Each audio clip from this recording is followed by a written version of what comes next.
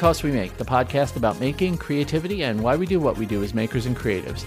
I'm your host, Vincent Ferrari, and joining me as always, my right-hand man, Ethan Carter. Hello, Ethan. What's going on, Vincent? How you doing? Happy Monday. Happy Monday. I wonder if I should stop. I was thinking about this in the car today because, you know, this is what I think about when I'm driving, not hitting the guy in front of me. If I should stop saying it's Monday because we don't release this on Monday and it's confusing to people. Yeah, you know what? But I also do all my promotion on Monday night too, even though it doesn't drop until Wednesday. So it's kind of our thing, I think. We are confusing and probably not the best at promoting. No, I mean, I'm a whore once the show is out. That's for damn sure. But I was sitting there tonight because, you know, I do what I do. We ate dinner and I was watching YouTube. I had YouTube on in the background and I'm sitting there playing, of course, Animal Crossing because that's all I do now is play Animal You're Crossing. Addicted. I'm not even addicted. I'm obsessed. I'm beyond addicted. There's something about swimming around in a digital ocean and catching mussels that just I don't know what it is about this game. I don't understand it, but I have friends that are equally obsessed. And it's so anyway, I'm sitting there playing it and I'm like, wow, it's 20-8 and Ethan hasn't put up his story yet. I'm a little surprised. I hope he's all right. And then 2 minutes later, I start getting ding, ding, ding. I'm like, oh, okay, good. We're good now. Well, it's funny. The closer it gets to 8 o'clock and you don't see my posts means that I'm really struggling to do the stories because I'm not, as we've talked about before, I'm not a natural on camera. So it usually takes me a few tries. So that means that it took me a few tries tonight. We'll just put it that way. Oh, so yeah. For me, I got all ready and I was like, oh, I got to put the dishes in the sink. So I put the dishes in the sink. I'm getting dinner together. And then I'm like, okay, I'm going to go do the podcast. So I grab my Snapple, which I always have when I do the podcast, as everyone, well, nobody knows because nobody gets the halftime show because we don't record that. But I always have a Snapple ready for either emergency drinking or for the halftime show. And I'm like, okay. And I sat down at my desk. I'm like, where are my headphones? I couldn't find my headphones.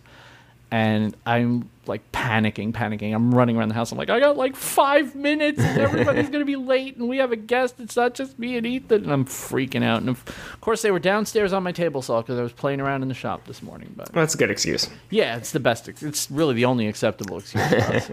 So if you catch Ethan's stories, and by the way, if you're not following Ethan and catching his stories before the podcast, you're really missing out because there's subliminal information in it. And it's secret. Yeah, it's kind of sad that you're missing out on it. But well, and this may be a good way to lead in, maybe. But yeah, sure. This week, Well, Just go for it. All right. So this week's Maker Shirt Monday came in at I think it arrived at around 3:15 this afternoon. Wow. And so it was a very close call. Yeah. So we were talking before the podcast with our guest, and we realized that there were a couple of inside joke names on this show, and not jokes in the haha mockery way. In the haha, we always mention certain people. There are certain people whose names come up episode after episode after episode, and I'm sure that that's something we'll get a bad review about at some point. It's like, okay, we get it. Okay. Yeah. But this guy is one where I just said to Ethan, I'm like, you know, we should try to get this guy on. And I emailed him. And he's like, yeah. And I'm like, cool. All right, cool. So we have the one and only, the biggest, baddest maker on the planet, Paul Jackman. Hey, guys. What's going on, man? How you doing, man? I've listened to the podcast maybe once or twice, but now that I know that you talk about me all the time, I'm going to listen every episode. It's funny how that works, right? We had one episode, and we completely just kissed your ass for about 15 minutes, Ethan? Probably, yeah. Yeah, it was. I don't know whether it was the episode we talked about the last vase you made, because, you know, it's much more expensive. Yeah, I think that was a video of the week, right? Yeah, that was definitely a video of the week. And we talked about it in the context of, we kind of consider you...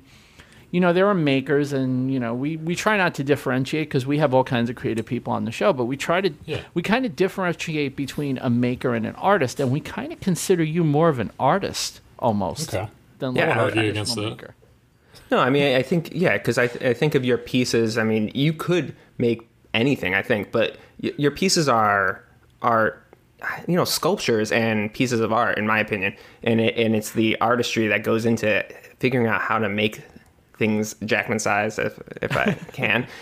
It's just so amazing. And When did that start? Like, obviously, I mean, you've been doing that stuff since I, discovered you. Has that always been kind of your thing, or did you kind of stumble across it, or how did that happen? I mean, the Jack Messiah's project specifically, I feel like it kind of just happened accidentally, and it's just grown, an own life force of its own, kind of like the Jack Messiah's tools, especially. Right. That all started with Jimmy's Duresta utility knife blade. Right. And I saw that he made that. The first Instagram post, I commented, and I was like, "Send me that. I'm going to make a handle for it." And that's how the series of giant tools started. That's and amazing. that's kind of its own specific track off the Jack Messiah's stuff. Yeah, that's amazing. Yeah, it's true. I remember actually I was following you when that first kind of Jack Messiah's thing happened. I remember just being like, well, that's the other thing too, and we'll get into, I'm sure, more, but your ability to you do things to scale. Like, it is not just a big version of something; it's a scaled up version, functioning version of the thing, which always baffles me. I just can't even wrap my head around how you figured all that out. But it's amazing. Yeah, it's fun. It's the challenge of it that makes it fun. Like figuring out how to get to that scale, because it's made at the scale that it's made at normally for a reason. Right. And when you blow that up, whatever it is, 5, 4, 7, 8 times, it completely destroys the function of it, but also the practicality of it, which is the fun part of it. Yeah, that's what's so crazy. And in the Maker Knife one too, to me, like I didn't have a Maker Knife at that point, and like I had no idea how it worked. And the fact that you got it to work, I love the moment in that video when Jacko comes over, and you've got the functioning, the clip that makes it lock. And he's just like blown away. Like, you could just see in his face that he didn't. I don't think he even thought you could do it. I don't think he would have said that, but yeah, I don't think that he did. And that was a genuine reaction too, which was kind of funny. Yeah, because I set up the camera. I was like, all right, I got to capture this, because I did it myself, and I heard that clunking noise. Yeah, and I was like, this is the best thing ever. There's nothing more satisfying than that click in real life. So I can't even imagine it on like that scale. It's got to be amazing. It was so good, because scaling it up, the way that the Maker Knife works is dependent on the springiness of steel. Right. And scaling it up, I was like, I don't know if wood is going to mimic that the same way. I hoped that it would, and I thought it would, because I made it all out of pine, which is fairly springy. And it worked, just the same. And I made it to the exact scale, and that worked perfect. That was 16 times scale. Yeah, I think that's... And how long did that take you? That took... Because you were in his shop, right? I mean, you're in Italy in his workspace. I was there for a month, and I made a couple projects. So say 2 weeks or so. Wow. Maybe a little bit more. That's incredible. It's kind of cool. It must be kind of cool if you think about it, to be Jocko, right? And it's like, yep, and here's someone else making my thing, but like a huge, like a gigantic homage to it, Yeah. To have it... To just go, and I'm sure at some point you said, so listen, Jocko, here's what I'm going to do. I'm going to take your thing. You're this amazingly engineered, precisely precision instrument, and I'm going to make it out of wood. I'm going to make it 16 times larger, and it's going to work. And he said, yeah, sure, okay. And out of pallets too. Out of pallets, yeah. Which adds another level to it. That's something, by the way. So another thing that I find really interesting about, the work that you do is you do almost exclusively pallet stuff. Like, it's all pallets. And that's a material that, if you go on Pinterest, it's all like accent walls and floating shelves and stuff like that. But you just take pallets, of all things, one of the most humble materials, one of the most recycled materials, and just do crazy, crazy things with it. I know that part of why you do that is because you like the idea of, keeping it out of the waste stream and stuff. But how did you decide, because you've pretty much only made pallet stuff for a while now. How did you decide that pallets were going to be your thing? That almost kind of just happened too, like the giant tools and the Jack Messiah stuff. But, I'm a big-time environmentalist, so the pallet stuff is very attractive to me. But I saw, I'm going to sound very full of myself, but I saw people making all this pallet stuff, and I was like, that's really cool, but I think we could do better than that, and I think I can do better than that. So I was like, trying to think, what is the extent of pallet wood? How far can we push it? What else can we do? Because there's a lot of people making pallet walls or pallet tabletops or whatever. And it's like, what, how can we push that further? Well, and they look like pallets too. Like, I mean, Well, and right. yeah. and again, there's nothing wrong with that. I think there is an aesthetic to that and stuff like that, but it's not. It's using it to showcase the palette in a lot of ways, right? It's like Yeah, that the raw material itself. Right. It's like that. It's been all over the Instagram and memes and everything like that. But it's like the picture of a palette where someone posts and they say, "It took me all weekend, but I finally made my coffee table into a palette." It's that joke.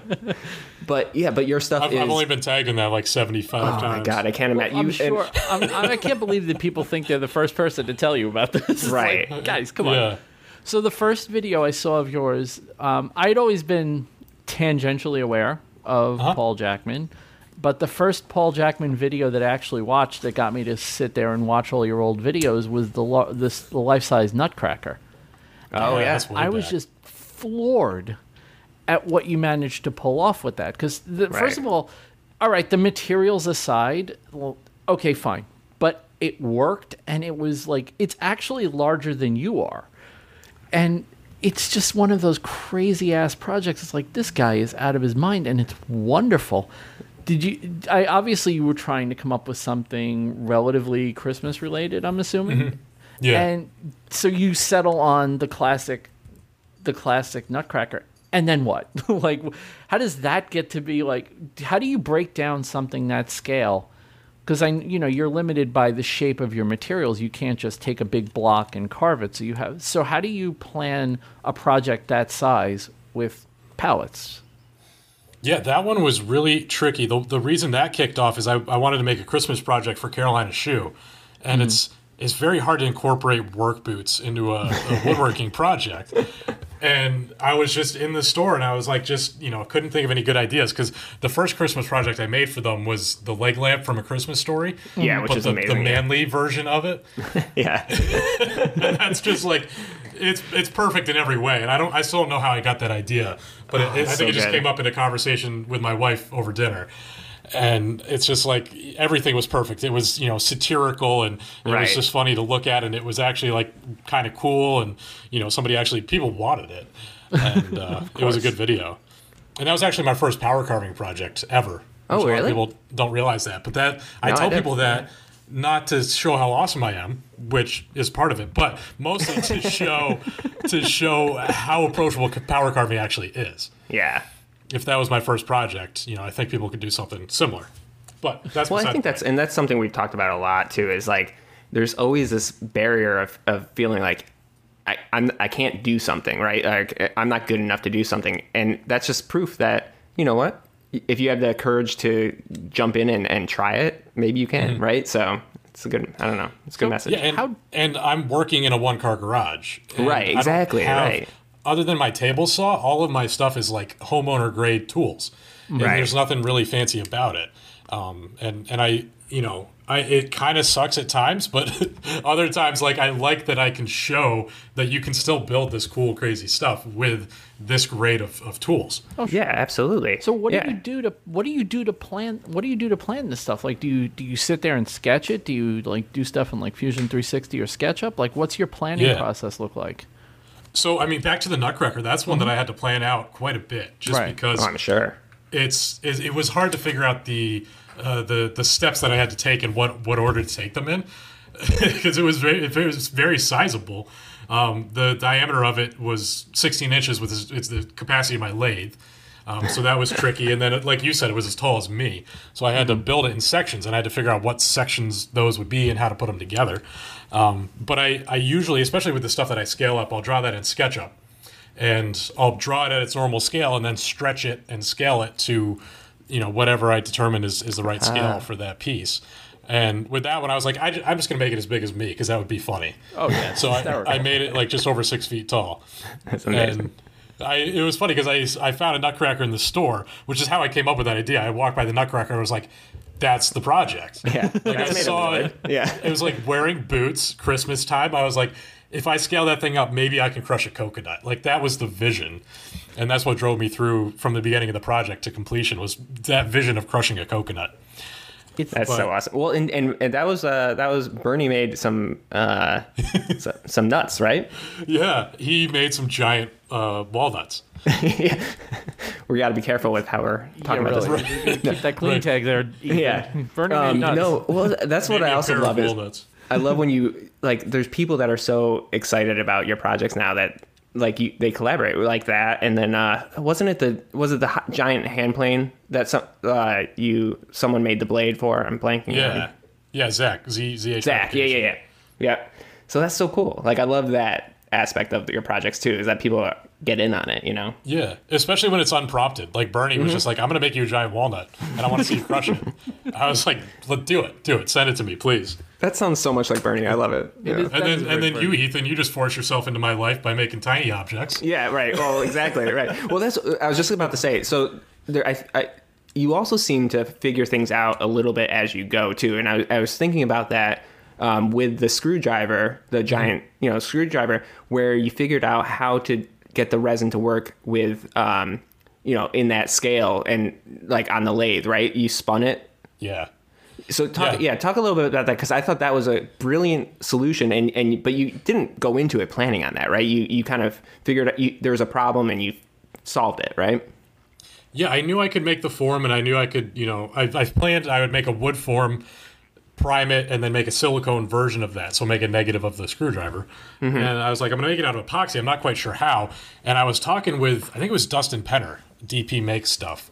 And we were like throwing ideas back and forth, like how could we get this to work? And he mentioned rotocasting, which is a thing in like the model making industry where they have it so it rotates in all three dimensions. So you have like a form of a human body or something, or a piece of armor or something along those lines, and you pour in some sort of a plastic or a silicone or whatever, and you rotate it in all three directions while it cures, and you eventually get a even layer on the entire form.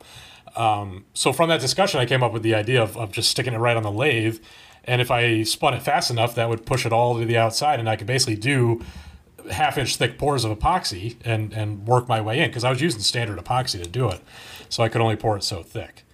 Well, and for people that haven't worked with epoxy, there's all different kinds now and everything like that, but like you can't pour it too thick or it basically overheats and won't work.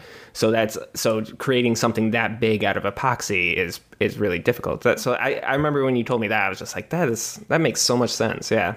Yeah, I figured I could make it in slices, like a salami. Right, and then like you would pour in half-inch layers that way. But I did a bunch of experiments, and no matter the way that I did it, you could see the seams. Even if they were subtle, you could still see them. The way that I did it on the lathe, you can see it if you're really looking for it, but they don't stick out. That's so that was kind of the key of doing it that way instead of pouring it in like circular layers.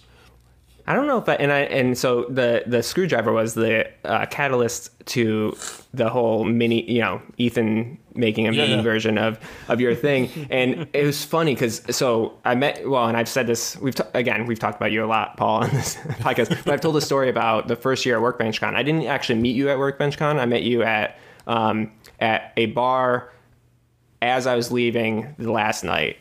So the whole conference, I didn't meet you, and I met you about as I was walking out of the bar, and I introduced myself, and then I found out that you had ties to Peabody and Massachusetts and stuff like that. Yep. But anyways, then you were doing coming up to Rockler and doing an appearance in is it Cambridge, right? Yeah. In March, and I was like, so I knew you were coming up that weekend.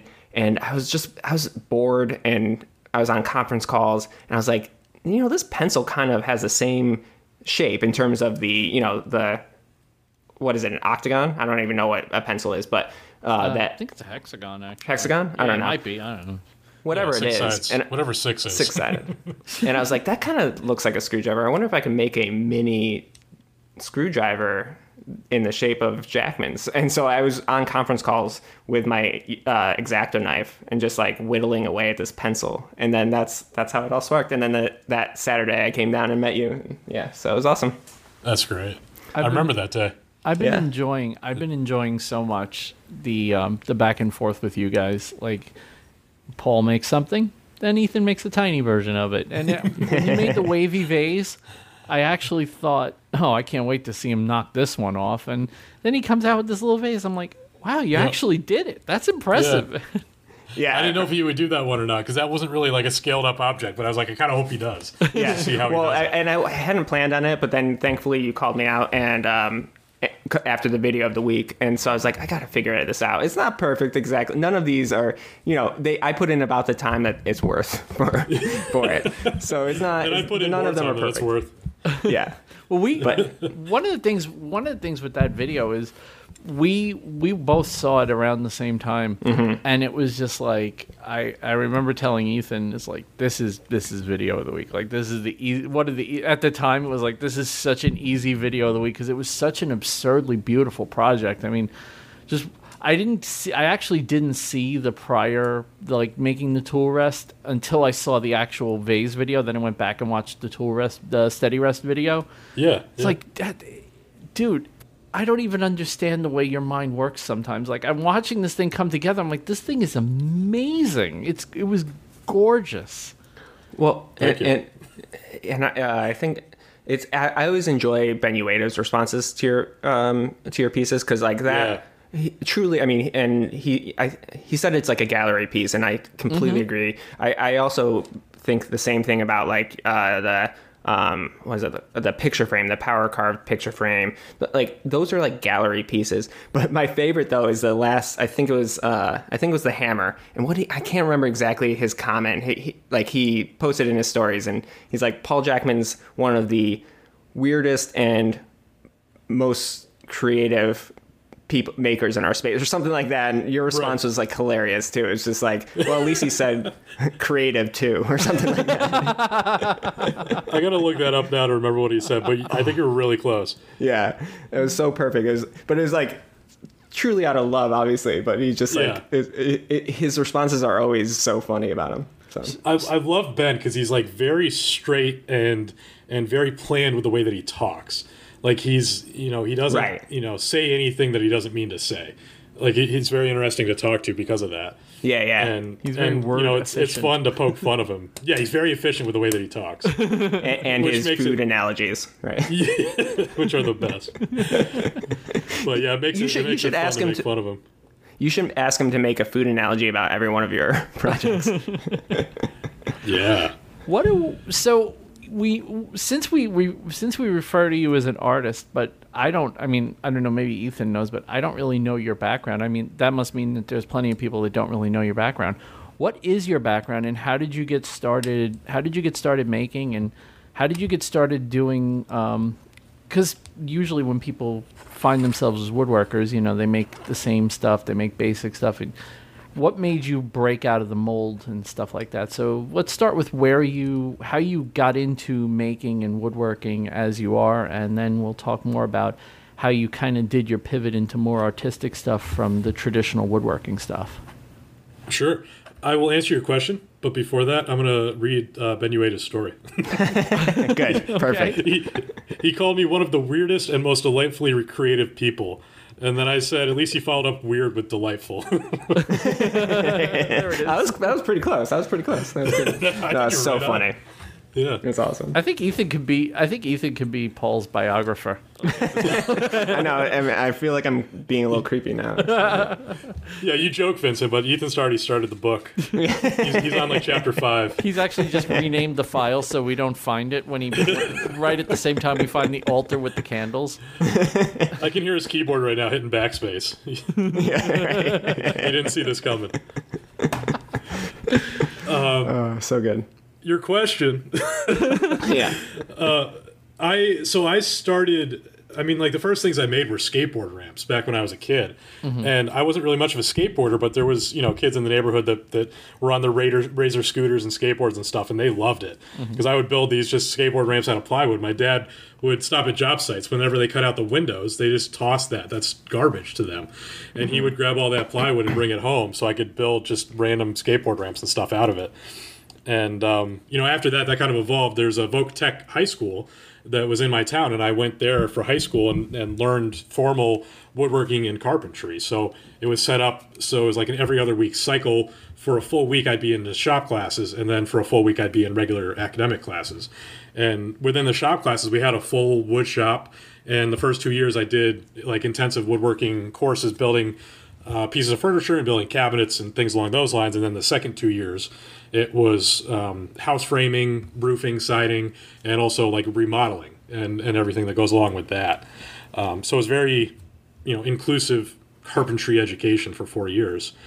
And from there, I graduated high school in 2009, so you can do the math there.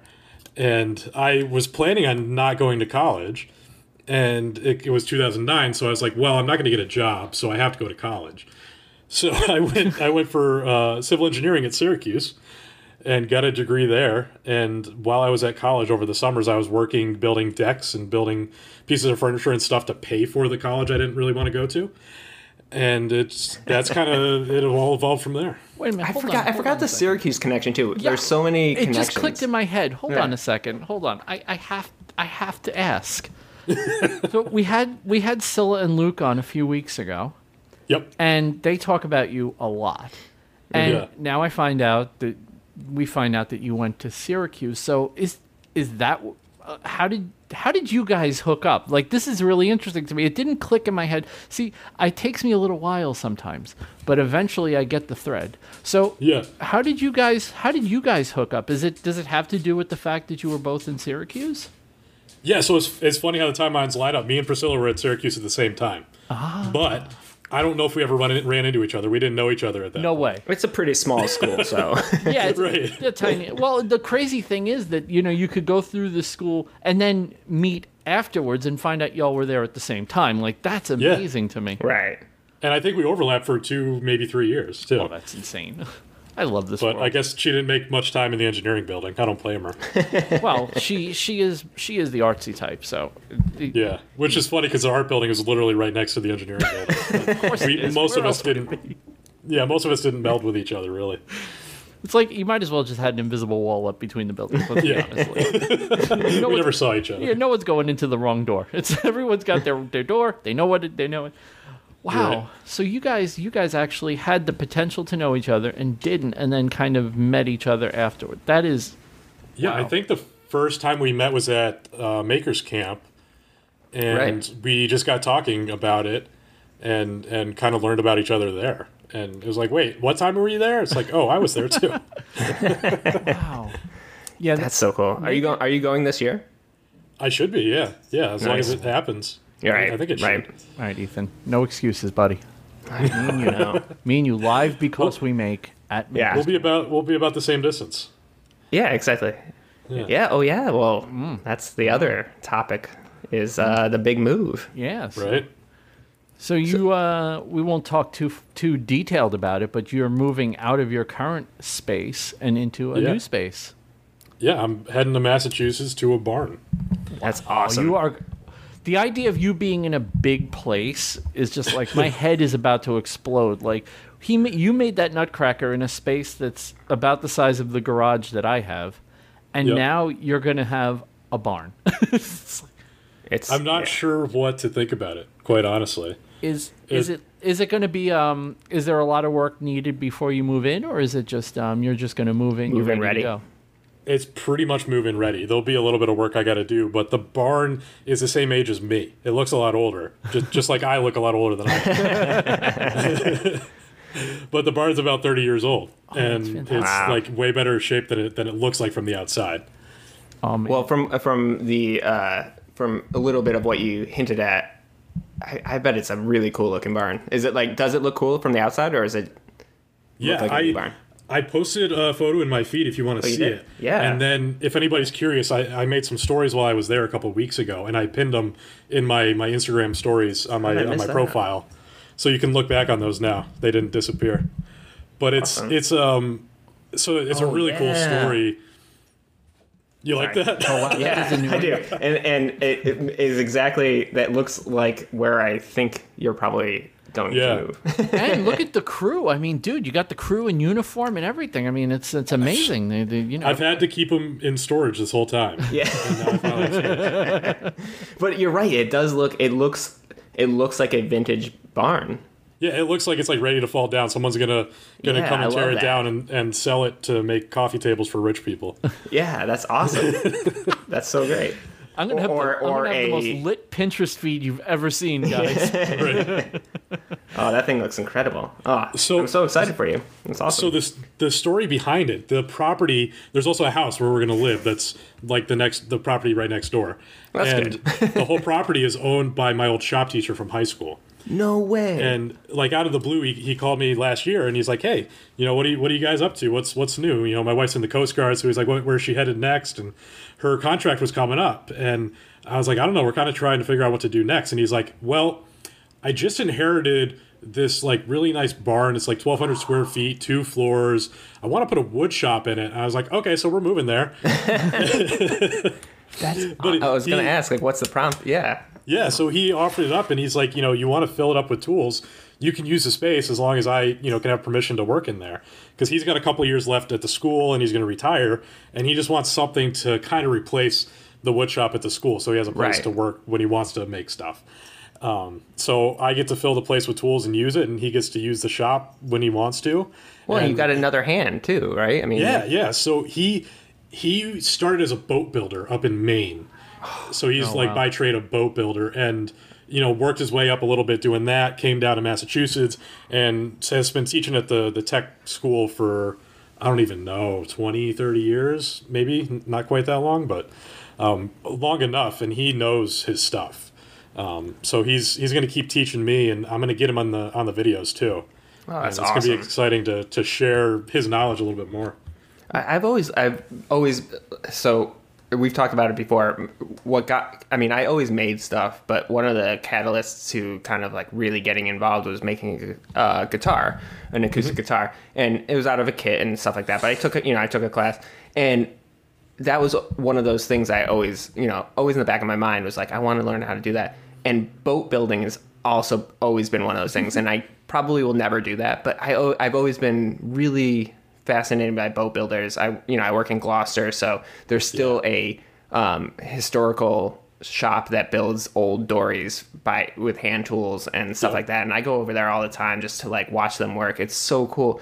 And the people that make the wooden kayaks. I mean, and Jimmy makes the wooden canoes and stuff like that. But those it's something really special about boat building. It's such a interesting craft. Yeah, it's kind of its own mindset too. Like right. Like woodworkers can do it, but it's its own thing.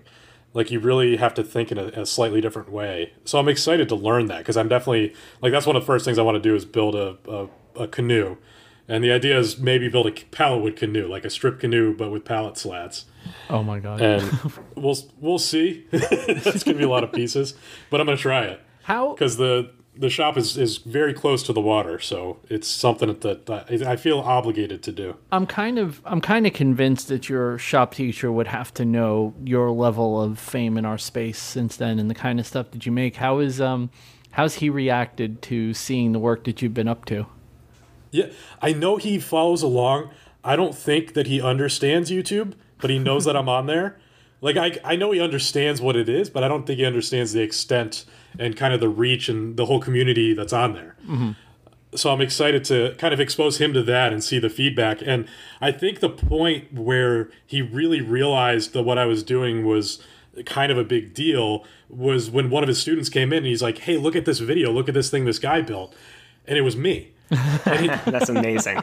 And he goes, "Yeah, I taught him how to do it." I taught him everything he knows. Right. That's got to be so amazing for I feel both like of you guys, right? Yeah, and I feel like that's the point that it clicked in his head. He's like, "Oh, okay, he's doing something pretty cool." Yeah, when you. But that's got to be so proud. That's got to be such a proud moment for him too. Like I taught this guy, and yeah, that's so cool. Because I tell people like a lot of this stuff. Like I have a lot of a different background from a lot of people on YouTube. A lot of people now that are like full-time woodworking YouTubers learned through the internet by watching other YouTubers. Mm-hmm. Right. So a lot of those ideas are kind of circulated over and over again in the space, which is fine. Right. But the thing that I bring to it that I think is a little bit unique is that my knowledge came from him and came from, a handful of other mentors that have been doing it for their whole lives. So they have a different way of doing things. So I try to throw in these little tricks, and I hope people pick them up because I kind of throw them in there quickly. hoping people look at the details. But it's these techniques and tips that I picked up from these guys that are, career woodworkers and craftsmen that I feel like isn't really well represented on YouTube. Well, one of the things that you just did that I really appreciated, because I'll give you a little story here. Your recent, I think you did it as a story, was how you break down, or maybe it was a post in your feed, how you break down pallets. And I was like, oh, okay. Now I actually understand it. Because I went out, because I work in a place that has a big warehouse attached to it. And I got my first pallet. And I'm like, oh, no problem. I know how to do this. And I threw it in my truck and brought it home. And over the course of a weekend, I broke it down. And I got, I did a good job breaking it down. But I put that pile of wood, after I took all the, like as you said in the video, I used a manual, like a nail set to pop the nails out. And apparently I do hate my life. And when I was done, I remember saying, I will never, ever do this again. Ever again. Like, I can't. And then I watched you do it, and I'm like, oh, well, there's everything I did wrong. Okay, cool. Maybe I could give it another shot now. But you really did a good job of just kind of showing your process and the picture of how much you managed to harvest out of those pallets with you kind of sitting there cross-armed in front of the camera is like, wow, you get a lot. You don't waste a whole lot out of Right, you maximize. Yeah. Well, yeah, because I've broken down pallets before too, and I waste a lot of material. Like, I just didn't know how to do it. Actually, and then one time my parents they picked up like I think 3 or 4 pallets, and I got up to they brought them up to our cottage, and my dad was breaking them down with a circular saw. And if you do that, like, I mean, you cut it down into like a third of the wood that you could use if you're cutting it in between the slats, Right. And he also made his own original cordless circular saw by mistake. There's, but yeah, so that was a It was a tragedy. non-functioning prototype, though. Yeah, exactly. But It was halfway there.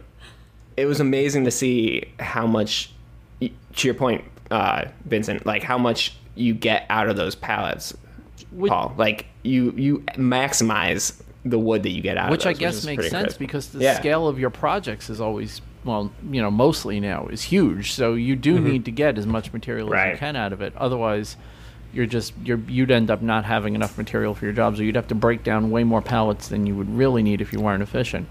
How many pallets? And I know it's a stupid question, but of course I have to ask it. But how many pallets do you think you go through in the course of, well, let's say, okay, so the hammer. How many, roughly, would you say, how many pallets worth of wood would you say that hammer is made from? So the hammer I cheated on because that was made of wall studs, reclaimed wall studs. Yeah. That's right, it was. So, yeah. Oops, I goofed. So those were very big pallets. How about all right? So how about the maker knife? That was, I'm not sure. I want to say 8 or 9. Okay. I think 8 pallets. And those were European pallets, which are a little bit different. The main reason I ask is because I want people to kind of get a scale for how much you actually do manage to get out of these pallets. It's not just, it's not enough for like I keep using an example like a small accent wall, because that's what you see most of them. It's like a small, like an accent wall with a bud vase on it. And it's like, look what I made. It's on Pinterest and it's great. So you really do make some hefty things out of multiple pallets. Now, did you actually? Just thinking. Did you have, like, how did you get the pallets for the maker knife? Did you make him go out and get them before you got there? So, I mean, Jacko's got the giant shop. It's like a warehouse. Oh, that's true. Okay, so he actually had pallets. Yeah, so he had saved me pallets before I even got there. Because I think he knew what was going to happen. I'm just envisioning him with his like Tesla trying to carry back all these pallets. Right? Oh, I want to see that now. But he's got like forklifts and stuff, so he knows how to actually move them around. I'm jealous. I was like, man, I need to buy a forklift. I got nowhere to put one, but I want all of the toys in his shop. They all look fun. The whole shop, not just the whole shop. Yeah, exactly. But he's got all this pallet racking because he buys, like just factories that have gone out of business and just buys the whole thing and then sells it off piecemeal. And he's got this pallet racking full of stuff, and he's actually using the pallets. And I was like, wait, You actually use the pallets? You use a pallet for a pallet? Yeah. Because that's what I asked him. I was like, can I even take these apart? Because you actually use them. And I think he thought that was the funniest thing. That's so funny. I think people outside of our space are very, like, when you say, hey, can I have that pallet? It's like, what do you need a pallet for? I'm like, you have no idea, dude. Like, we do everything with those. Well, even Woodcraft and like all those places, they like I drive up there and they're like free pallets. Just ask. Like they have a big sign on the window. Yeah. Oh, that's good to know. It's more I'll about. let you guys in on my secret. The Woodcraft is one of the best places to get them, which is funny because they, like, I was talking with, there's a guy that works at the local Woodcraft that's a fan of mine, and he wrote me, he's like, we just got in this new pallet of all these tropical woods, and he was listing a few of them off, and I was like, all right, I'll take the whole pallet. And he's like, wait, you're going to buy all that? I was like, no, I'm going to take the pallet. What, the wood? That's amazing. So they don't expect it, but they get all sorts of heavy stuff. All the tools and stuff come on these really nice pallets. Right. So Woodcraft is a good source. Stone and tile places, because they carry really heavy stuff, and a lot of times they get it from overseas, Europe or Mexico or places like that, which have some nice fancy hardwoods in them. And there's a place near me, like a wire manufacturing place. They carry big wire spools on it. So cool. Look for places that carry heavy things. But so the question that obviously comes to mind, and I'm sure you've probably been asked or been, I know how YouTube is, so I'm sure somebody in your comments has mentioned it. But what is how do I put this without sounding like a scold? What are the safety concerns in working with pallets? Like what should people be aware of if they want to start doing it themselves? No safety concerns whatsoever. I've never had anybody ask me about that. Really? No. Well, just like nails, right? I mean, nails. I'm talking. Table saw. When I got the, No, I know where you're going. Yeah. Okay. Good. Thank God. I got really scared from like, am I the only one that's ever thought about this? No, I'm screwing with you. Okay. I made 100 pallet wood shot glasses, and that was, I think, my first project here in the DC shop. And the number of comments and people that were freaking out over pallet safety was hilarious. And it drove me to put words like toxic and chemical and stuff like that in my blacklist. So all those comments get filtered out now. So I can just delete them all. Wow. So that's so funny. I put a comment pinned now on the shot glass video, pinned at the top of the comments, and it says something like, "Are pallets going to kill me if I look at them?" Hey, my parents aren't pallets going to kill me if I look at them wrong? I know this question will come up a lot. So, oh my God, you really did answer this question. I was just about to leave a comment, but So, yes, a lot of people ask about it, and I mean the gist of it is yes, there is a potential of there being like dangerous chemicals that have been soaked up by the material. So what I always try to do is get pallets that look as clean as possible, like they're fresh, which the stone and tile places are great for that, because a lot of times they're single-use pallets because they carry something over from Europe and then they just leave it in the back and just throw it. Okay. Or they are custom-sized pallets. That's really where you get the single-use pallets, is when they're custom-made just for one thing, and they've only been used once. But otherwise, you just kind of look for the cleanest pallets. Maybe get them from places that carry food, because there's a better chance of them being clean. But the big concern is they used to chemically treat them to prevent rot and prevent bugs from getting into the wood. Right. So it was basically like pressure-treated deck lumber, where they injected, but it wasn't the same chemical. It was methyl bromide, which is super toxic. So it worked really well, but if you cut into this wood and you breathe that in, it's not good for you. So they actually stamp the side of pallets, and you can see it either says HT or MB, or it says nothing. But HT means it's been heat treated, and MB means it was chemically treated with methyl bromide, which was outlawed decades ago. Was it in the 70 U.S. something or 80 in something? Europe? Yeah, I saw that Yeah, when I was looking it up too. So it's not been a thing for a while, even though people are still just as worried about it. Yeah, so it's something that people like to bring up, like they know something that other people don't. Wait, someone likes to do that in the comments? No. Come on. I just explained Reddit. Go. Yeah, exactly. Right. And I could say that because I'm on Reddit. So the realistic fears about pallet wood, and I'm not, by the way, we're not saying this as Paul Jackman says this. No, I'm just. Right. But the general concerns are probably there's always a certain amount of caution that you should exercise, and if you're not comfortable working with a material, Then don't. Then the easy Right. way to deal with Right. it is just don't work with it, and Right. you're fine. Yeah. Right. That's kind of what I try to tell people is be aware of it. It's not as big of an issue as people like to make it out to be. Like people like to blow it up just because it sounds exciting. Well, once I learned about the stamping, I actually was going around my warehouse at work just curious to Yeah. see. Yeah. And I had a lot of blue and red ones, which is interesting, which means those have to go back. And Yeah. I saw a ton of HT and a ton of EPAL. I did not see one MB in the whole warehouse, like not one. And I was like, So that backs up what I've seen. All of the pallets I've taken apart, I've never seen an MB pallet. I never see one. And I'm talking, so just to put in perspective, people listening, in case you don't already know, the company I work for is a multi-million-dollar business with, I would say, thousands, if not hundreds of thousands of pallets moving in and out of the warehouse on an annual basis. And I have never seen an MB pallet in my warehouse. So Yeah. I mean, That makes me feel that's a even better. large sample size to go, yeah, I don't think they exist anymore. So I think you could say you've seen more pallets than I have. I think that I might be the only person on this podcast. Yeah. No, that really wouldn't be a big sample. That's only 3. That's kind of dumb. 1 out of 3. 1 out of 3. No, but if you say it in that way, it sounds really. It's we'll impactful. introduce this as the King of Pallets featuring Paul Jackman. There you go. We're going to take a quick break, and we'll come back after the sponsors, and we'll talk a little bit more with Paul, and we'll do the video of the week, the things of the week, and we'll get up on out of here. So we'll be right back. And we're back. So we're not going to do our usual, one of our usual segments because we have a guest, and we'll save it for the first time when we don't have a guest, which probably is going to be, the end of August at this point. But that's cool because we'd rather That's good.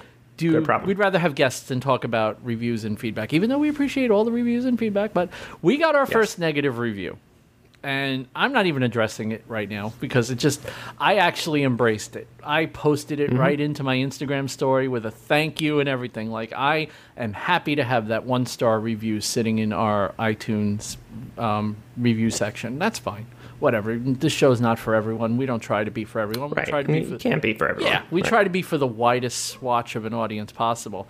But it got me thinking, like, I kind of just took it and just was like, oh, what an idiot. Like, this is annoying. But I don't really, it didn't get me down. I was actually, Ethan, I'm going to tell you the God's honest truth, Yeah. buddy. I was surprised at how little it affected me. Well, yeah, no, I know. I Because normally, if you go back 10 years in my life, that comment would have sent me into a frothing rage to the point where I'd be hitting walls. And now it's Yeah. just like, whatever, dude. Like, let's hear your podcast. Oh, right, you don't have one.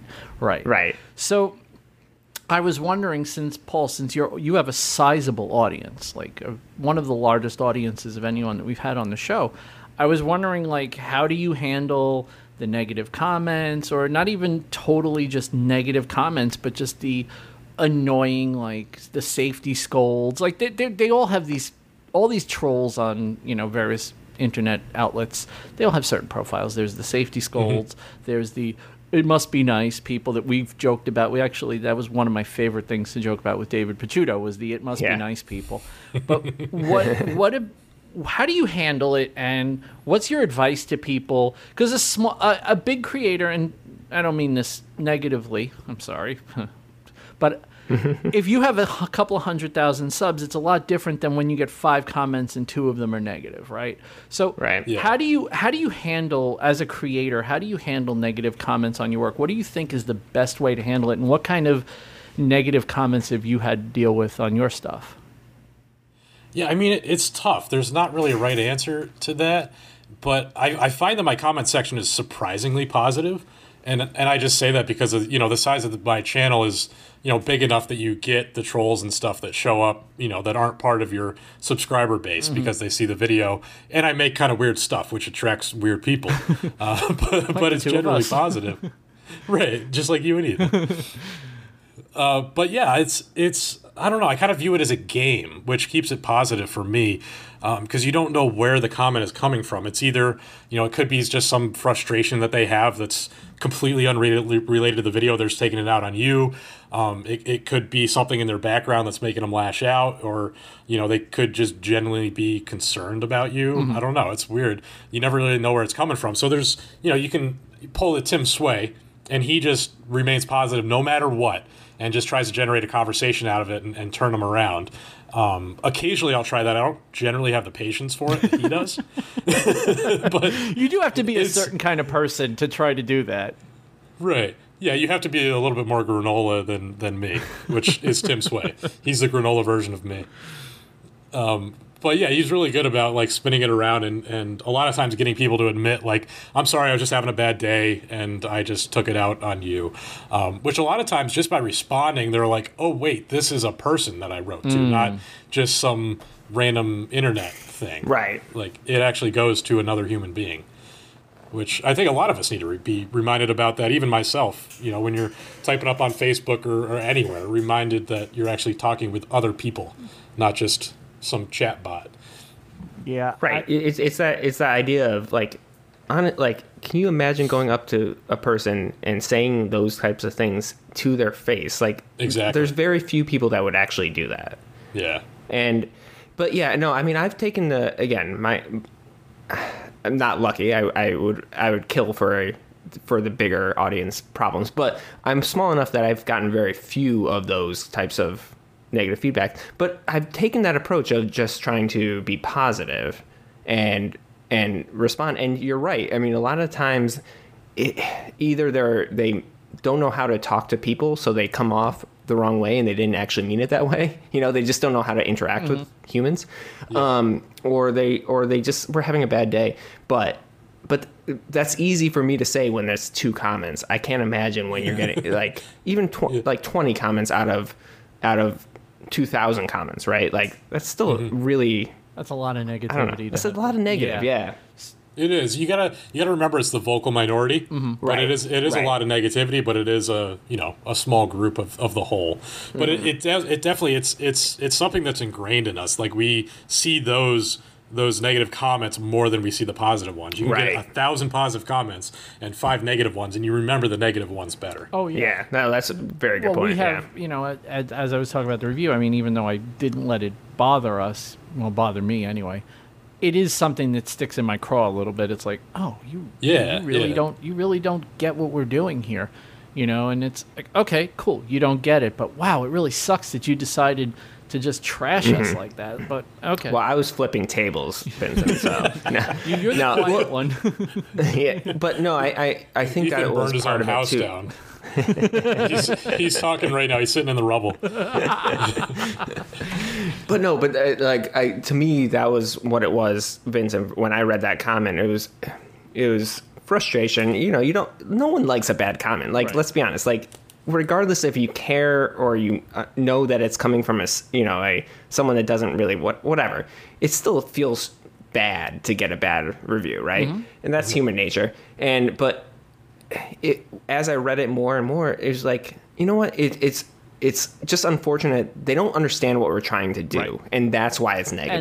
And that's exactly how it came off too. It's like, oh, you don't get. You're used to, and I don't want to make this about us, right? But it's just for example, talking about how they don't understand. Like I don't have sitting in front of me like, oh, we're talking to Paul Jackman. I have a list of questions that I'm going to ask, and I'm going to ask him one question, and then I'm going to wait for him to answer that question. Then I'm going to ask him another question. Then I'm going to wait for him to answer that, and I'm just going to plow through my list of questions, call it a show. We don't do that with people. We just don't. And if the conversation goes to weird and interesting places, then so be it. And if the conversation and we talk about our own experiences too, and that's.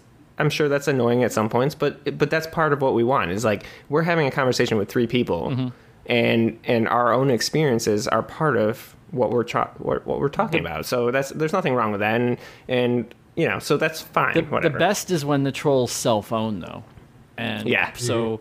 We were talking about this in the halftime show, the 5-minute halftime show that none of you get to hear. I'm so sorry for you.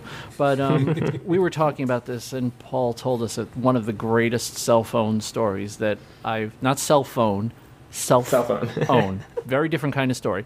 But one of the best self-own stories that I have ever heard. And I'm like, no, you got to tell that one on the show. So you did the giant screwdriver, the giant Craftsman screwdriver, which is so iconic, and everyone loves it, and everyone loves this video. And you get a comment from a complete jackwagon, we'll call him. And one of my biggest fans. What did said jackwagon actually say, and why was it the most brilliant cell phone ever? So, I mean, this video has been out for, I think, over a year now. So it's funny that he stumbles on it now. But he comments and he says, "What a waste of time. Insane." And I responded and I was like, define waste of time. Like, I just wanted to keep the conversation going, see where it went. And he writes back and says, "Because the product you created has no practical purpose to anyone. Waste of materials, energy, and the time cannot be replaced. It was all egotistical." And I found it funny because I noticed there was one thumbs up on that comment. And that comment at the same time had been picked up by my spam filter. Oh, boy. So you guys see where this is going yet? I approved said comment. And I replied, I said, "Think a little deeper, ... Also, I find it funny how the person who called me egotistical likes his own comments." Yep. Brilliant. Yep. And I proceeded to drop the mic. Yeah. That's a great mic drop moment. It's like when you get those little screwdriver moments, drop. I wouldn't have even. You know like what's sad? When you're telling the story, I'm getting it because you're telling the story. But then I'm thinking, oh, I wouldn't have caught that. Like I would have just like, oh, how do you get a like already? Like, no, it was him, you I know, dumbass. right? Yeah. That's how he got a like already. Yeah. It was kind of exciting when I saw that. I was like, "Ooh, that's perfect. I know what I'm going to say now."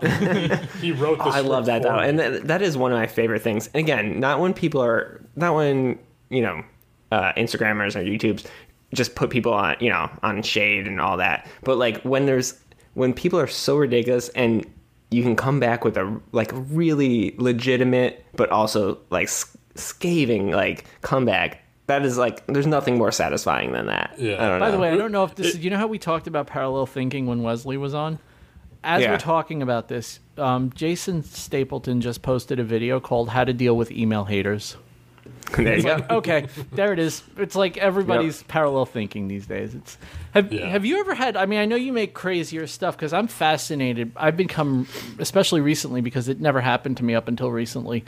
Have you ever had an example of like parallel thinking where you went, whoa, that's kind of creepy that we were on the same wavelength that way? Or has that not happened to you?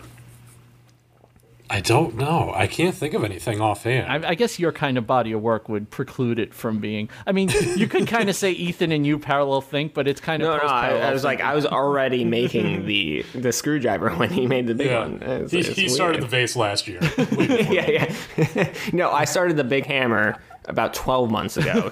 Okay. And you only started it 9 months ago, so. Exactly. All right. I'm behind. Awesome.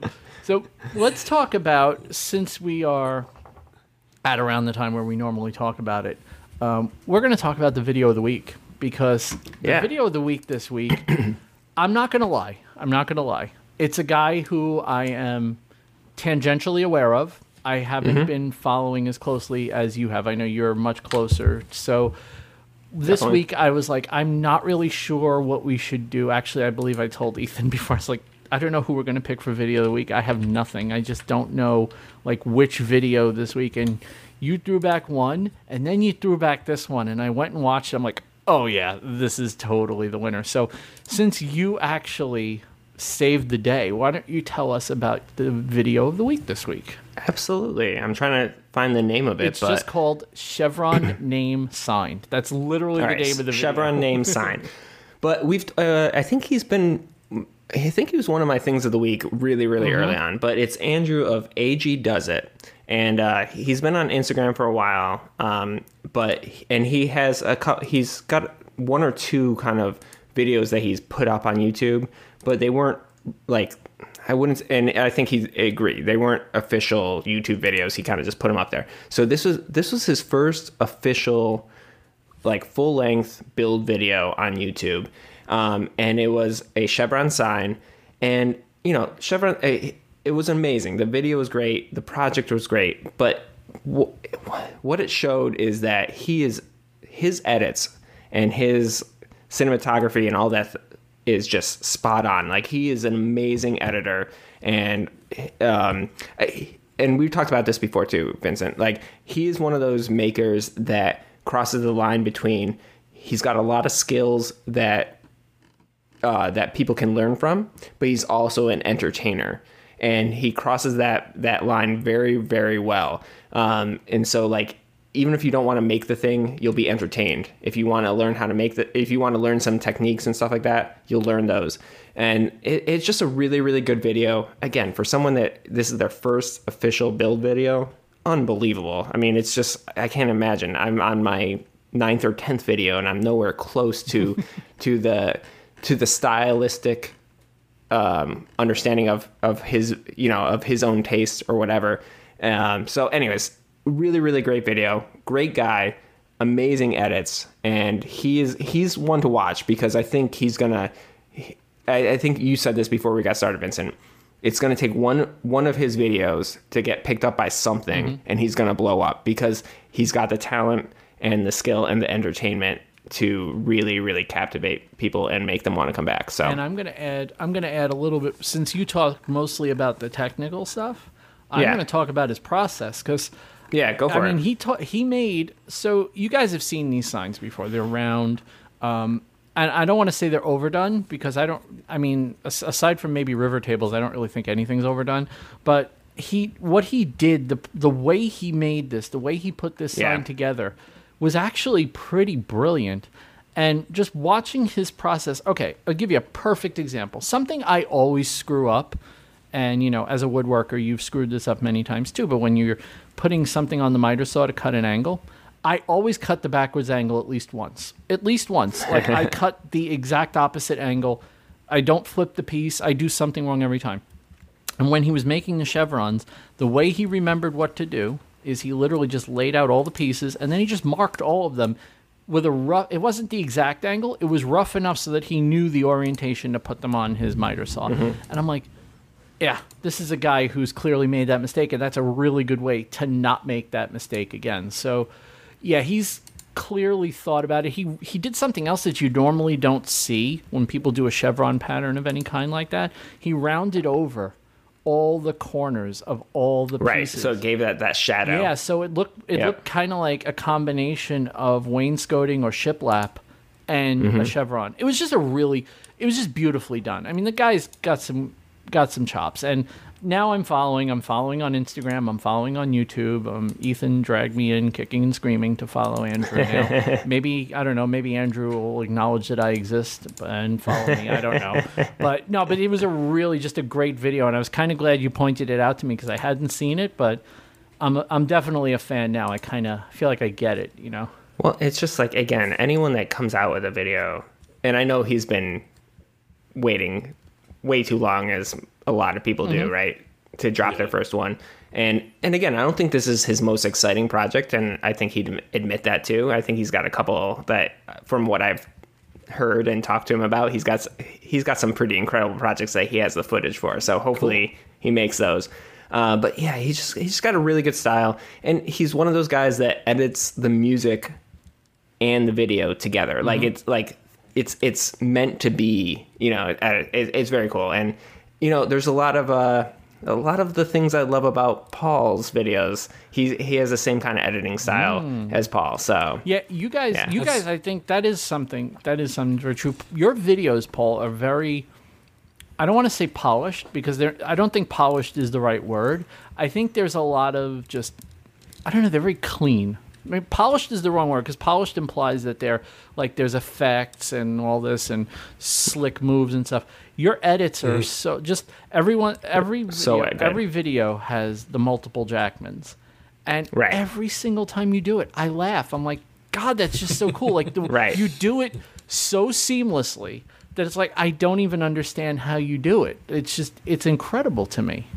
There's so many things, and we talked about this with David Vecchito too. There's so many things in your videos, Paul, that are Paul Jackman edits, like, and there's no other way to say that, because there are things that you do that are, kind of funny or whatever, but they're your kind of edits, and it's very cool, and I love it. So Like, Yeah, I try to be subtle with what I do sometimes. There's a lot Right. that's like in your face, like the multiple Jackmans, but the subtlety I think is where you kind of get people. Like I think Andrew does that a lot, which I really enjoy. Like I mean, it's not subtle, but I like the clip where he was changing his saw blade. Did you see that on his miter saw? Oh yeah. He throws The the blade ninja- in his miter saw. yeah. Yeah, that's one of my favorites. I love when Yeah. you do But the, I think the- he's got such a good eye for the subtlety. when you do the clamp Right. drop when you to remove your clamps. It's like Mm-hmm. it's just such a cool shot. So I got to ask you though, like. I know you're clearly not throwing the thing down. Okay, I get it. I'm not an idiot. I understand. But how do you deal with like what are the mechanics of that shot? Like how is that how do you, I mean if you don't want to say it fine, that's cool, but I'm just fascinated by the idea of you just picking up the whole piece and it looks like you're throwing it. So clearly you're not throwing it because that would be stupid. But like how does I don't understand like how you make it look like you're throwing I don't know. That's the worst question I've ever asked in the history of this podcast. and I'm going to refuse to answer because it's such a bad question. You would have every right, and no one would disagree with you, by the way.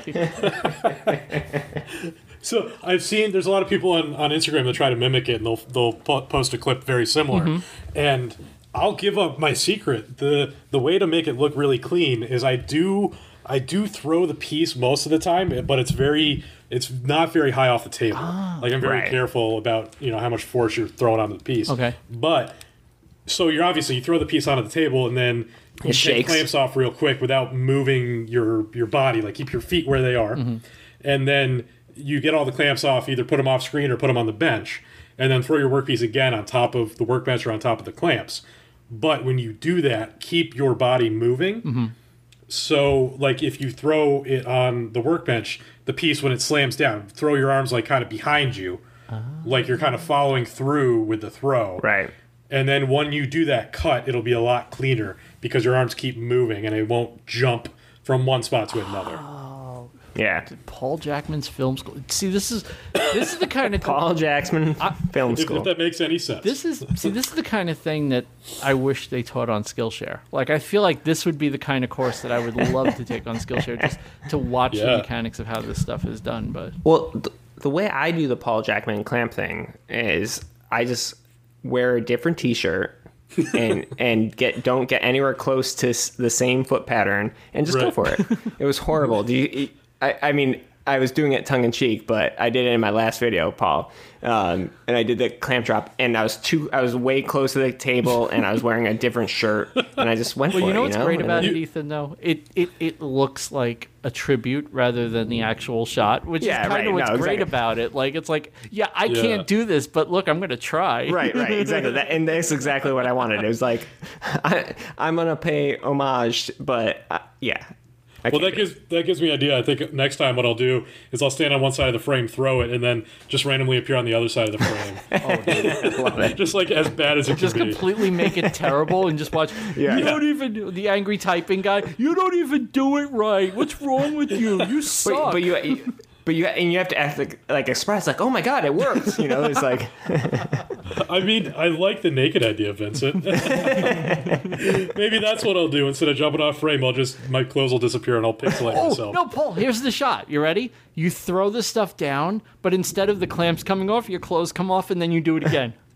and then your clothes go back your clothes on. go back. You have to do it like 3 times to get it the right Yeah. thing to happen. Oh, my God. Get the right combination. Oh, Brilliant. truly epic. See, this is our first collab. See, I meet you today. We do our first collab today. I mean, I didn't There you actually go. do any work, but, Yeah.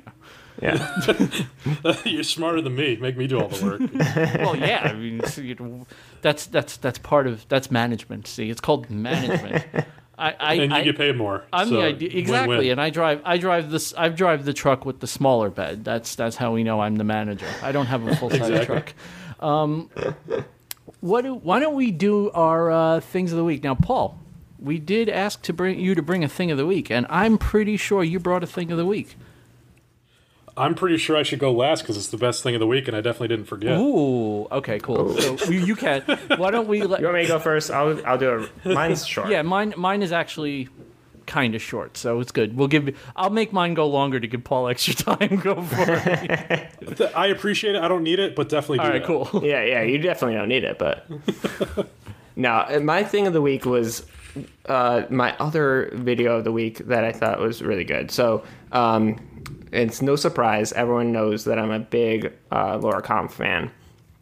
And she posted a video, I think yesterday, maybe the day before, but making her own branding iron. But she used a vintage travel, like actual clothes iron, and she engraved some, I think it was some brass plates, and she just cut out the negatives, and she mounted that to a ironing hand iron, and she turned it into a branding iron, and it was such a cool idea. And it was one of those videos, and Vincent, you know how much I like these videos, but it was one of those videos where she was so excited that it worked that she could not stop smiling. And I always love those videos because it shows that they're so genuinely excited. Oh, yeah. And it's a really cool video, really cool project, and she executed as she always does. I mean, she always nails it. But I thought it was a really, really cool video and project, and so that's my thing of the week. Very cool. We will definitely have the link to that in the show notes. My thing of the week is also a video, which is rare. I haven't put a video as thing of the week in a while. I know. I think neither of us have done a video in a while. So one of my favorite people, not just YouTubers, but my favorite people, one of my favorite people on the internet is Josiah Brooks, otherwise known as Jazza. He has one of my favorite YouTube channels. It used to be called Draw with Jazza. Now it's just Jazza. I made him he was actually my thing of the week. His channel was my thing of the week a couple of weeks ago. And I don't know if he hears this or not. You know, we did send an email. I know he has like 3 million subs. So the chances of him ever seeing that email are slim to none. I get it. But we would love to have Jazza on the show because he's one of those guys I feel like we could talk to for hours. And Jazza did a video recently called Your Art Sucks and Here's Why.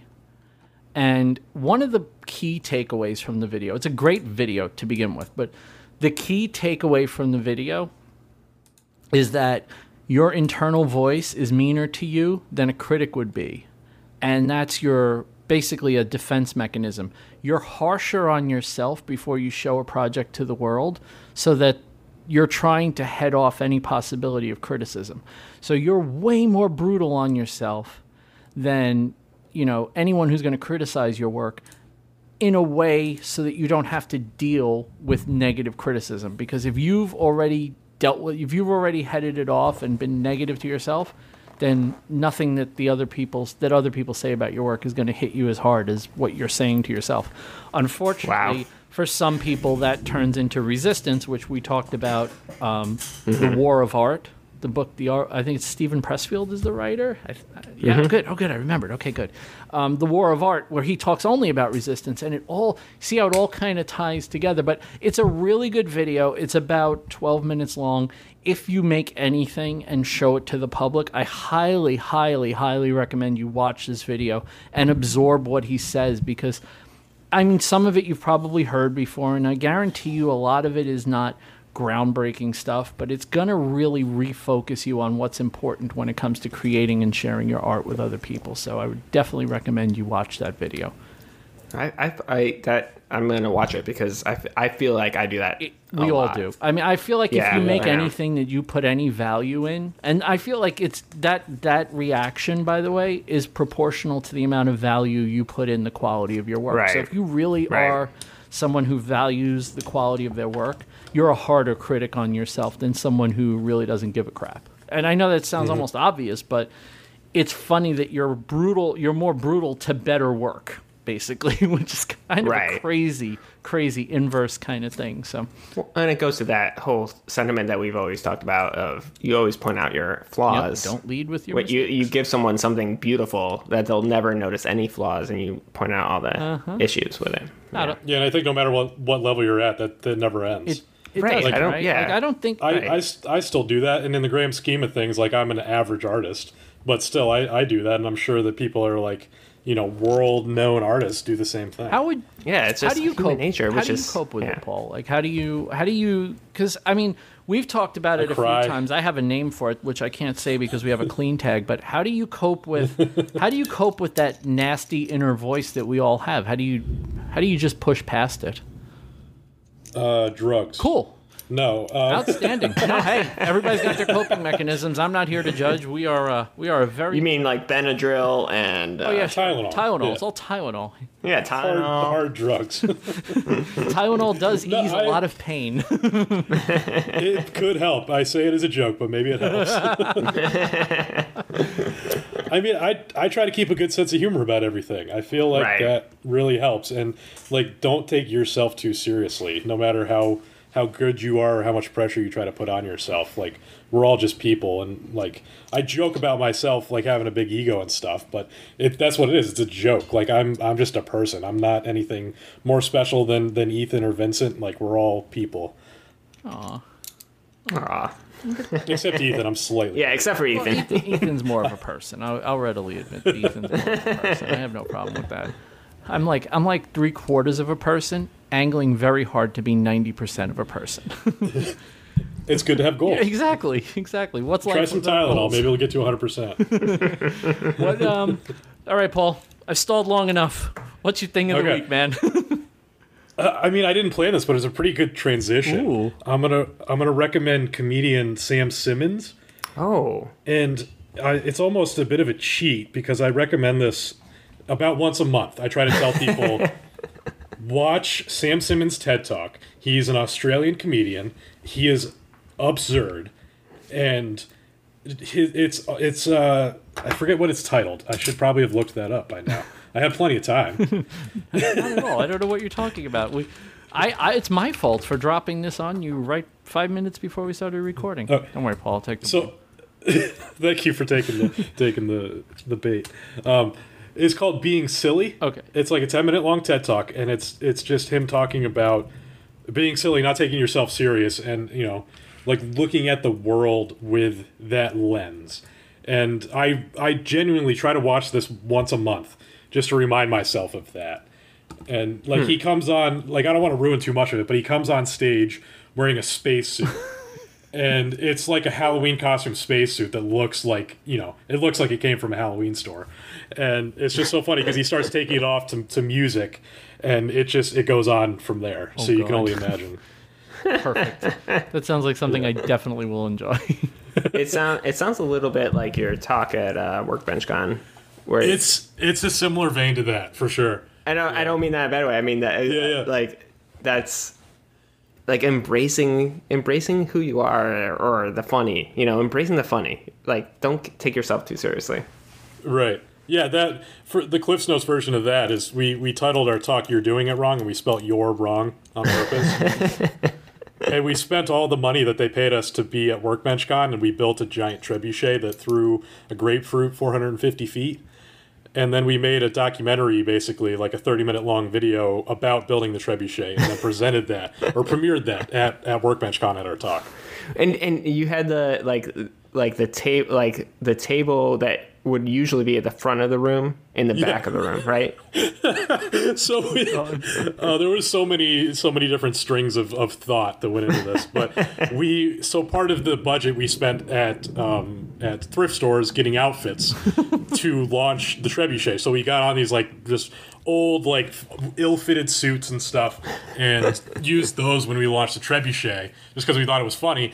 But then we wore those outfits to our talk, and like just looked so out of place, and people didn't realize it unless they came to our talk what the context of that was.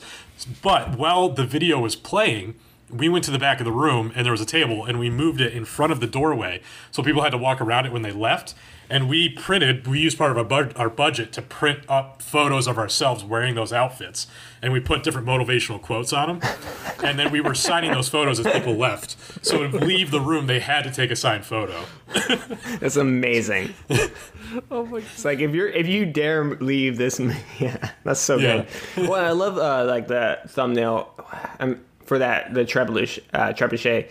Yeah. Wasn't that? Didn't you have like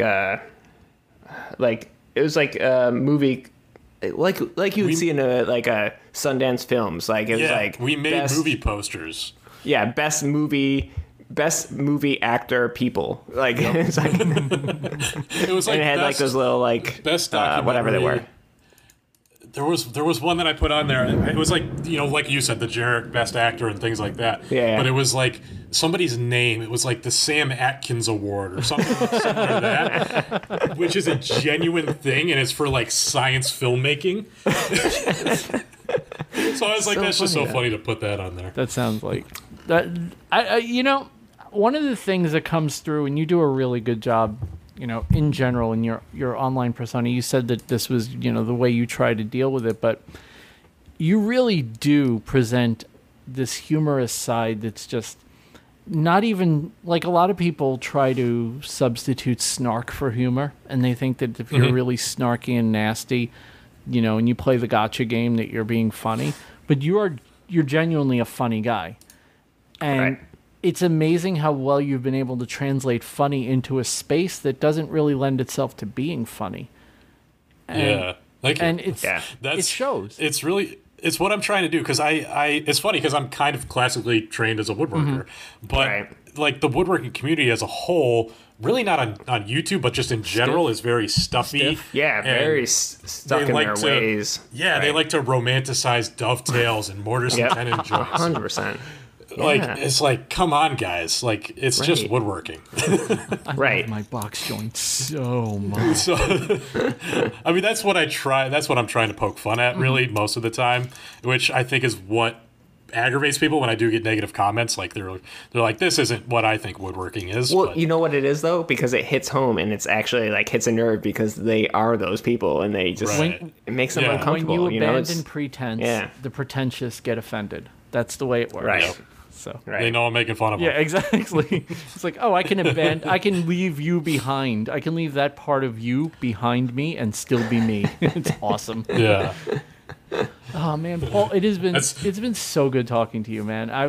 We really have been looking forward to talking to you for a while, and it's just like I said, one of the inside jokes is now taken care of. I feel like we could cross Paul Jackman's off the bucket list now. So There you go. It was fun. I'm glad you had it me was on. so good. But know that I will be listening to next week's episode to make sure you talk about me. Oh, when this one drops on Wednesday, I have a feeling a lot of people. So one of my friends actually told me, I was like, yeah, I'm a little nervous, and we're talking to Paul Jackman tonight, and she goes, oh, don't worry, he can carry a conversation. I'm like, oh, good. So, I just feel bad for our guest next week because we're just going to be talking about Paul the entire really, podcast. it's just going to be like, hey, do you know who we had on last week? Paul Jackman. You know what Paul Jackman said? It also feels really weird. Just What have you guys made out of pallets? No, I'm just kidding. I hope it's like Bob Claggan. The first question you ask him was like, what do you think about Paul Jackman? Dude, that would be the greatest thing ever. It's like, yeah. Because for whatever reason, I have this running joke that Bob hates me. If anybody hears that he doesn't, it's a joke. But like, it's basically just a joke that I say and nobody thinks is funny, which makes it funny to me.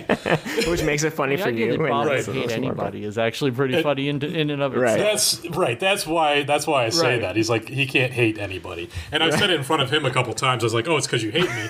And he like automatically just like tenses up and he's like, no. No, I was like, know. I I'm don't hate joking. anyone. I promise. I swear. I'm incapable of hating people. When the next time, because I had him on when I first started this show, so the next time we have him on, I'm going to open with. So we had Paul Jackman on episode 55, And apparently and you there's hate this him. like apparently y'all have beef. Like, what's the deal with that? We'll become like Hugh Donahue or whatever his name is, or we'll become like a daytime talk Oh yes. show. We'll pull out envelopes and do lie detector tests. It's like, Yeah. you took a lie detector test before you had the podcast, and we asked, do you hate Paul Jackman? You said no. We've determined that's a lie. It'll be like the Jimmy Kimmel Matt Damon feud. Be like, oh, sorry, we ran out of time today. Yeah, actually, we got Paul in the green room. He's ready to come out. But Yeah, sorry, Bob, we got to kick you. We got Paul. Paul up next. you know. All right. if we actually have Bob on again, we have to. Paul, you have to come back on just for the last like 5 minutes. Or even Yeah, just jump in. I've been listening the whole time. yeah, exactly. Or even if we just do like a voicemail. It's like, I heard you were having him on. Right. What's your problem, Bob? See, then we could. I also like to make stuff. yeah. Don't we all? What's your point? I also like the color orange. That's whatever. true. Oh, wow. Oh, that's right. Oh, wow. That's something else I do because it's like I like to make stuff orange and Jackman orange, which are slightly different hues of orange. Wow, and you have Angular stuff in your logo, and so do I. See, oh, boy, Yeah. we can. And he says he's the clamp champ. I'm the clamp champ. I'm the clamp magician, and I gave up my secrets.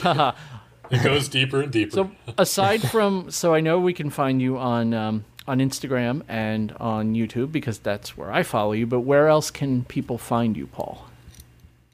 Anywhere, just Jackman Works, jackmanworks.com, Reddit, Jackman Works. I like to chastise people on there. And, yeah, pretty much anywhere except for TikTok. I was just gonna ask if you're on TikTok, and okay, good. That answered that Nope. question. Thank God, because I feel like there's nothing sadder than an adult on TikTok.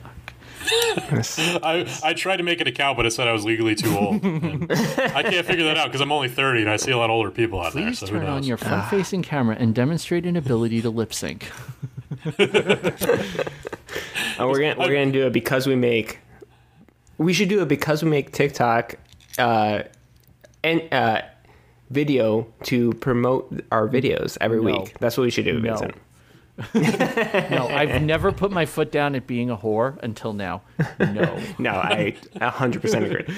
That's going to do it for this week, everybody. Thank you so much for listening. If you have a moment, when you get a bad review, the best way to get rid of a bad review is to drown it out with a bunch of good reviews. And you guys are really good at writing reviews, at least the ones of you who have. But if you haven't written a review, now would be a really good time. So throw a review up there. Say hello. We love it. We will read them eventually if we ever get to a week where we don't have a guest, but we love having guests. So eventually, I think the show that we don't have a guest is just going to be me and Ethan reading reviews for an hour and a half. Yeah, for an hour and a half. Yeah. Thank you, everyone, for listening. Have a great week. We will be back again next week. We do have a pair of guests lined up for next week. What? Wow. Another famous husband and wife duo. It's Paul Jackman in this one. We have 3 Paul Jacksons on next week. Have a great week, everybody.